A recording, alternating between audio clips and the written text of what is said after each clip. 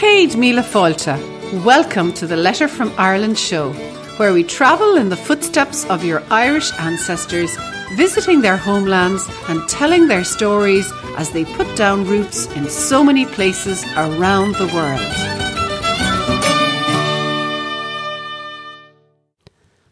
Hello, and you're very welcome to the Letter from Ireland show. We're now on Series 4, Episode 7. I hope you're well wherever you are in the world today and ready for another great episode on the Letter from Ireland show. Mike and I write a letter from Ireland each week, but we also run an active membership community searching for their Irish ancestors, which we call the Green Room. And all this is happening from County Cork in the south of Ireland. Today, come with us as we walk in the footsteps of our Irish ancestors. Our first port of call is Cobh in County Cork, and from there we're going to travel the Emigrant Trail, as so many of our ancestors did from the mid-1800s. We're going to head to America, landing in New York. Some, of course, of our emigrant ancestors in the early days would have landed at Castle Garden, Lower Manhattan, but most emigrants touched American soil for the first time on Ellis Island, New York. So we're off to New York and we're going to meet up with Green Room members on Ellis Island who share their stories of their Irish ancestors who had arrived on Ellis Island in the late 1800s and some in the 1900s.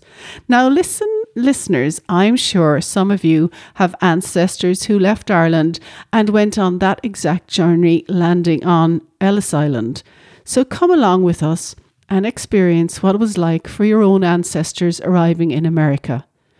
But before we start into today's show, remember you can see all the links we mentioned in the show notes at aletterfromireland.com/407. The Ancestral Trail and our journey starts in Ireland in Cobh, formerly known as Queenstown in County Cork. Now, luckily, Mike and I live in County Cork, so it was only a short drive down the road for us to Cobh Harbour. And here we started our emigrant trail as 3 million of our ancestors had done, leaving from this quayside here in Cobh. I wonder if it would have been like, what it would have been like for our ancestors arriving in Cobh in the 18 and 1900s. So, to tell us what it was like for our ancestors and maybe what they would have experienced here in Cobh, I called into Jack Walsh, who's manager of the Cobh Heritage Museum. So we've stepped into Cobh, into the old railway station, which is now Cobh Heritage Centre, and I'm here chatting with Jack Walsh. Jack, you're the manager here of the centre, and can you tell us a little bit about your own background and where you started off with all these transatlantic journeys, maybe in your own life? My first memory would be when I was growing up as a little boy. My family had a pub in a place called the Stole in County Kerry, and my mother was the agent for the Cunard shipping line. So she sold tickets to any of the local young guys or young girls who were contemplating emigrating, especially to the US. And I often watched those guys sitting in the bar with their pints, filling in all the documentation, and possibly a week later those guys were gone off to New York, Boston, Chicago, wherever. In lots of cases they were probably never seen again. And that was in the early 1960s. But I suppose if you'd gone back 100 years to the 1850s, 1860s, anybody contemplating emigrating to the US at that stage, they definitely didn't come back. And they had a tougher journey because, you know, nowadays you have trains, cars, buses. In those days you had donkey and carts and maybe rowing boats. So how would a person have come down here to Cobh and got on the boat? What would their journey have been like? Well, from the 1860s onwards, they could have caught the train in some place like Killarney and gone to Cork, then got the train from Cork to Cobh, and then directly onto the ships. But a lot of them, depending on when they arrived and when their ship was sailing, would have had to got lodging somewhere in Cobh, and the lodging houses were famous because you didn't know what you were going to find in there, right? And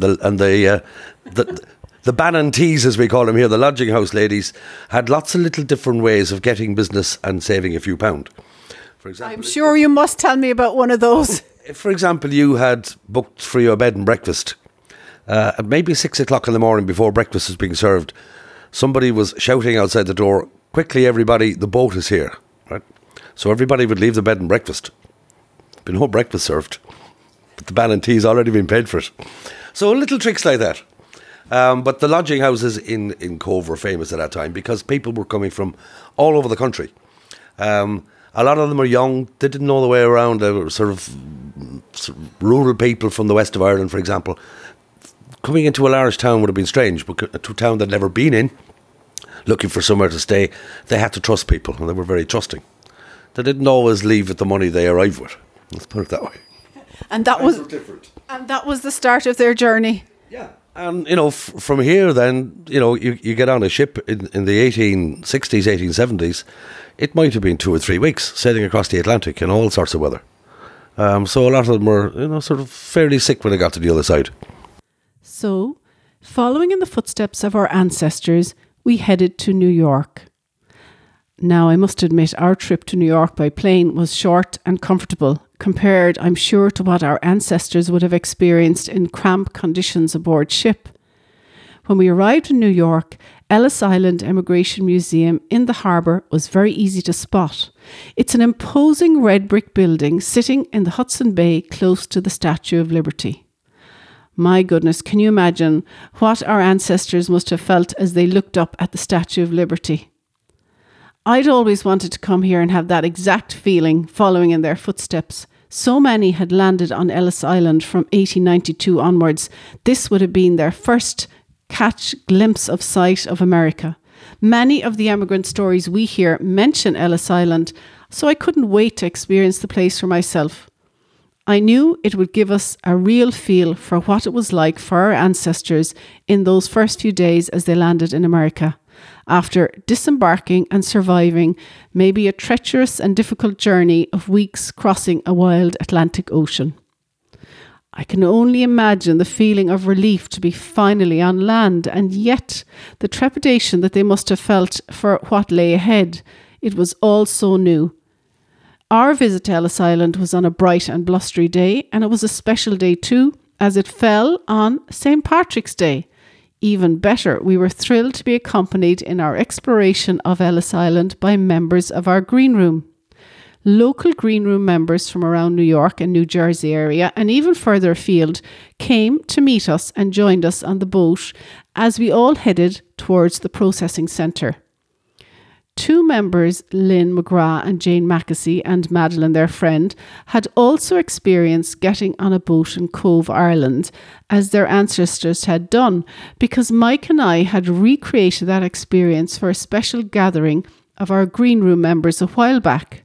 So, what was it like now, having got on that boat in Cobh, and here we were meeting on the other side on Ellis Island? So I had a chat with Lynn and Jane and asked them what it felt like now, having really travelled in the footsteps of their ancestors. A journey that began for many of our Irish ancestors in Cobh, in Queenstown, formerly known as Queenstown, and Jane and Lynn and Madeline were with us in Cobh last year on that experience where we went on the boat, got on the boat in Cobh in Queenstown, and had that feeling of what it felt like for our families to move across the water. And this is where many of them then stepped out here on Ellis Island, where we are standing today, and a group of us have met here. So Jane, can you tell us about your family that came here? Sure. My grandfather, and here to see where he landed in 1905, and to know that he walked in these same steps, and the only reason I'm here today is because he made that amazing trip and came here. And Lynn, your family also came through here? Yes, my great-grandfather came. He was about 8 years old. He came over from Ireland. He was born actually in England, but his parents were from Ireland. They stopped back in Ireland, and then they came here to America, and they moved to the Bronx, and that's where they stayed. They settled here, and it felt kind of a warm feeling like that's where they came from. I saw it, experienced it, and this is where they landed and ended up. from Roscommon, Leitrim border. that area, Drumbrusney. Yeah.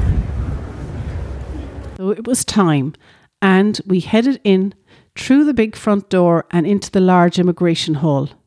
And what a hall it was. The size of the hall and the noise must have been bewildering to the new arrivals. If, for example, this was April 17th, 1907, a record number of 11,747 people would have passed through the hall on that day. Almost 12 million people came through Ellis Island. Between 1901 and 1910, 8.8 million people arrived in the US. 6 million of these were processed at Ellis Island. They all filtered through this huge hall, and as we looked around, Jane explains what happens to the emigrants and what happened to them when they got here to this enormous registry room. So this is the hall, is it, Jane, the emigrants would have come into? Yes, this is a great hall where the medical checks, I believe the medical checks were being done. They would have benches that they would sit around and they would go through lines. They would have ropes or whatever set up to go through in a line, and you would come up to a medical person as one of the stops anyway, and they would evaluate you and they would write a chalk mark on your coat depending on whether you had a medical issue. Many tales of joy and heartbreak were played out here in this hall. Jane went on to explain that some people were sent back to Ireland if they were found to have an eye disease, which was quite common among the emigrants at the time. Can you imagine the heartbreak if a member of your family was sent home after some of these medical checks? Many dramas like these were played out each day, in and out, in this great hall. I went up to look at the top of the hall because you can still see and feel those high desks that the officials stood behind. And here the inspectors asked emigrants their name, where they were from, their hometown, the amount of money they had. Sometimes they were asked up to 31 questions. The lucky ones then passed downstairs where they exchanged money, bought provisions and perhaps rail tickets. A third of the emigrants would have stayed in New York City, and Deirdre's family was one of those who stayed close by. As we walked around the exhibition, a picture caught Deirdre's attention. It was a picture of the Watson house, and it brought back memories of where her grandmother and aunts had spent their first few days in America. Just come across the Watson house for Irish immigrant girls, where my grandmother and aunts came to in 1907. Oh, that's amazing, yeah. Let's have a look at it, The one with the columns. The one on the extreme right? Yes. Gotcha. That'll be the one just here. And where is that in New York City? It's Just right across from Battery Park. fantastic. And how long was she there? She was there a few days, and then she went up Gotcha. and met with cousins. But you all heard about it. Yes. You know, I feel that Deirdre's grandmother and aunts were the lucky ones, because that Watson house looked very grand, and I'm sure it must have looked really grand to those Irish eyes getting off the boat from Ireland. The Watson house still stands today across from Battery Park, and I think we must take a little look at it soon. Here on Ellis Island, the connections to the past were strong, as when you see the artefacts in the museum, it seemed to bring back memories to our green room members of their own family stories about those who travelled through Ellis Island. And luckily for us, they generously share those memories with us. Here Mike asks Deborah and Lynn to share their family stories of their grandparents. But first, there was a surprise find for me around the corner. So look what we found in the corner here, Deborah and Lynn and myself. We found Annie Moore. Now, Annie Moore is a big thing, of course, for us in Cobh, but she's standing there with 2 children in Cobh, I think, but she's here on her own, but her pockets are full of money, so I hope that was a good sign. A good sign for Annie Moore. So she was the first person that came through here, through Ellis Island, and was processed. And she came from Queenstown and Cobh.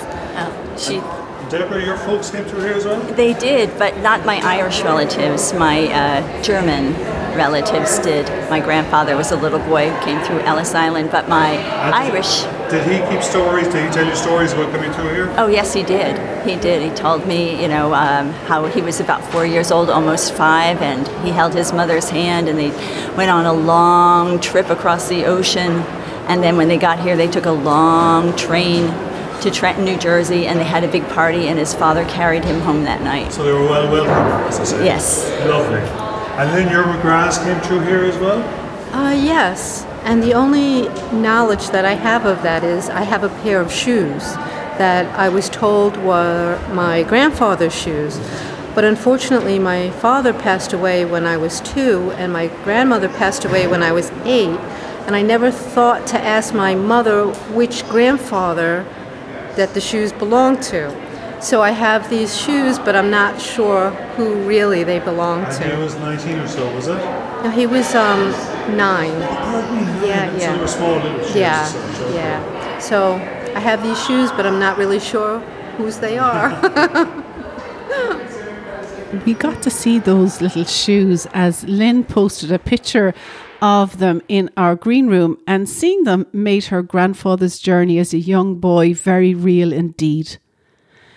Between 1855 and 1890, Castle Garden was the emigration station for New York State, as emigration was done by individual states before coming under federal control and moving to Ellis Island in 1892.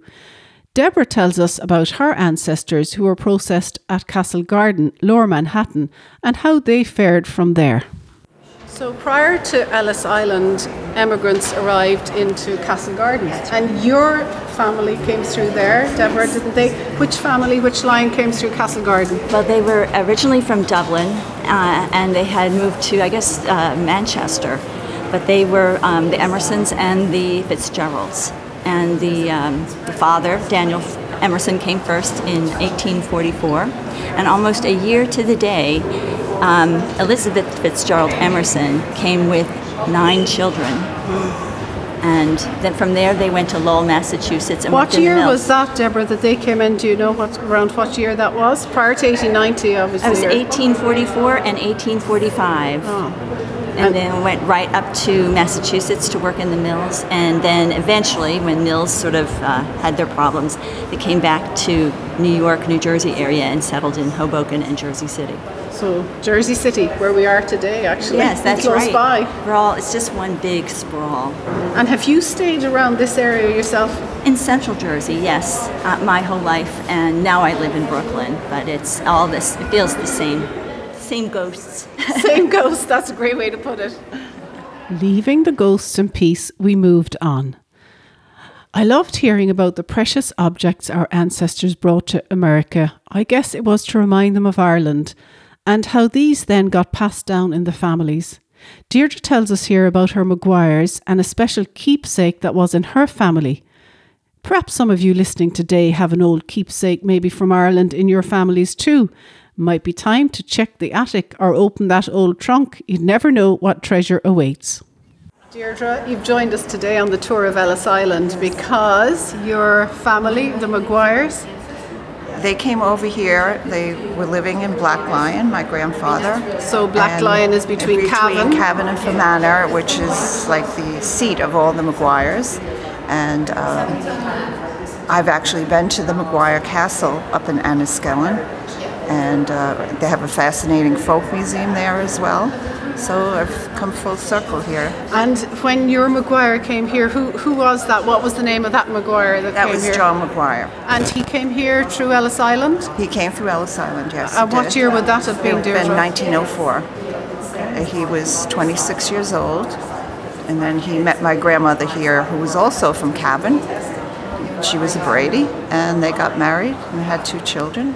And did they stay around this area here of Ellis Island? They stayed in Manhattan. They were up near St. John the Divine is where they raised the family. And I know we were looking at the cases in the hall there when we came in, and that you mentioned the luggage cases. Yes. And you mentioned a little story you had about that. Would you like to share that with us? Yeah, well, my grandmother had a trunk that she brought with her, and I still have it up in my attic. And she brought it through here, and it had some her clothing and her sister's clothing, and she had some cast iron pots and pans that was still in the family when I was a child. Yeah, that's what we've noticed today, that people all have little memories of things that came through, and that even though it's down 2 generations, they still have those, whether it's shoes or clothes or pots. And there was a Belique teapot, which I guess was a treasure at that time. Oh, it still is. That smashed into 100 pieces at some point. We call those smithereens. Smithereens. And Fermanagh? Is Belique. Oh, Belique, yes, the Belique from Fermanagh. That now, I assume she got it there and brought it over with her. It was very, very old and just glued together when I was a child. And again, I don't know what's happened to it. Thanks, Deirdre. Thanks for sharing your story with us. That was a wonderful day with stories and memories coming flooding back for our Green Room members. But it was time to leave Ellis Island, and just as our ancestors would have, we got onto a smaller ferry boat and headed over to the New Jersey shore. This was just a short boat ride from Ellis Island. Oh, it's pretty. Speedy got roasted. Wait, put on my story. Behind me here is the pier, or what remains of it. There are just sticks coming up in the water now, because it's a very old pier, but it's a poignant one for us, because it's where the immigrants first landed when they came to downtown New Jersey City. So they would all pile off onto that pier, and the building behind me there is missing the wooden platform that came out, and you go up the wooden platform into the building. There's just a little green balcony there now entering into the building, and inside was a big hall where people then entered and onto the train station to take them all around, I guess, their new world in America. On the boat today, as you head towards the New Jersey shore, the skyscrapers on the New York and New Jersey skyline are truly awe-inspiring. But I'm sure as our ancestors arrived here, many coming from rural Ireland, the view back then was equally impressive in their eyes. One can only imagine what their thoughts were as they searched the crowded train station for their destination, and maybe some lucky few had relatives who had come out to meet them. Jane, whose grandfather had travelled through this station, tells us about his journey. Hi, I'm Jane. I'm from Kearney, New Jersey, but I grew up right here in Jersey City where Liberty State Park is, where the ferry takes off to Ellis Island. And this was where if the ancestors or the immigrants would come through the doors over there and come over here and take trains to wherever their final destination might be. It might be just in New Jersey, it might be Chicago, it might be somewhere out in the Midwest. At least this is what I've been told. I'm not exactly sure. And just looking at it today, you can see the platforms exactly where the trains would have pulled in, and you can almost imagine it crowded with people, can't you? Exactly. Yeah. Exactly. And to think that my grandfather came through this place here. That was in 1905. In 1905. And what was his name, Jane? John Feeney. John Feeney. From Galway. You remember Jack told us that many of the emigrants leaving Cobh would have found Cobh a busy place. I wonder what they thought about New York and Ellis Island and now this busy train station. So Jack Feeney and so many others took trains from this station where we stood today to start a new life in America. And for us, it was like going back in time, as on the platform, the times of the train and the places were listed at the top of each platform. It felt like the people had just gone on ahead of us. And indeed they had, but many, many moons ago. Walking in the footsteps of our ancestors that day, and with the stories and memories of the Green Room family members ringing in our ears, we felt we'd captured a little of what our Irish ancestors had experienced as they took a chance on making a new life for their families in a new land. I hope, listeners, you've enjoyed our journey today. I'm certainly very grateful to our Green Room members, Lynn, Deirdre, Fran, Anne, Jane, Deborah and friends who joined us for St. Patrick's Day on Ellis Island. And they so generously shared their memories of their own ancestors, bringing the whole thing to life for us. Mike and I felt privileged to be with people whose connections linked firmly back to Ellis Island and Castlegarden. They are the descendants of the brave people who struck out from Ireland in search of a better life for their family, and chatting with the Green Room members on Ellis Island on that St. Patrick's Day is proof they've succeeded.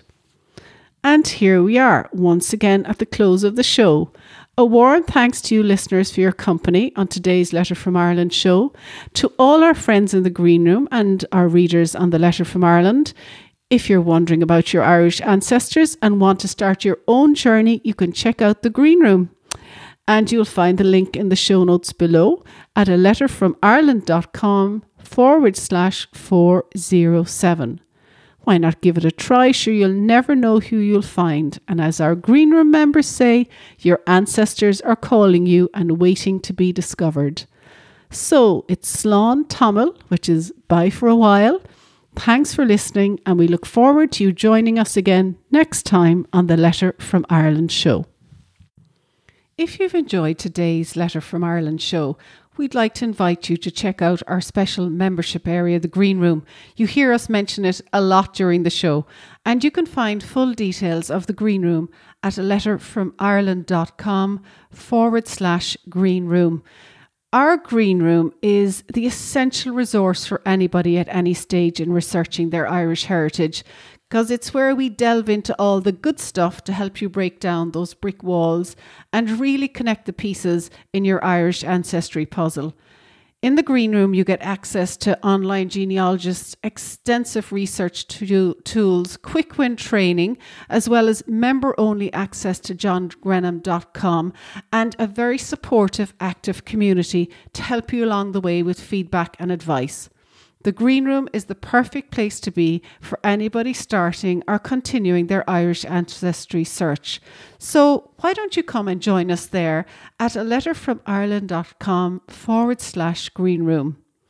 That's it for me, but I'll be back next time with another instalment of the Letter from Ireland show. And I really look forward to chatting to you then. Slán go fóill, Karina.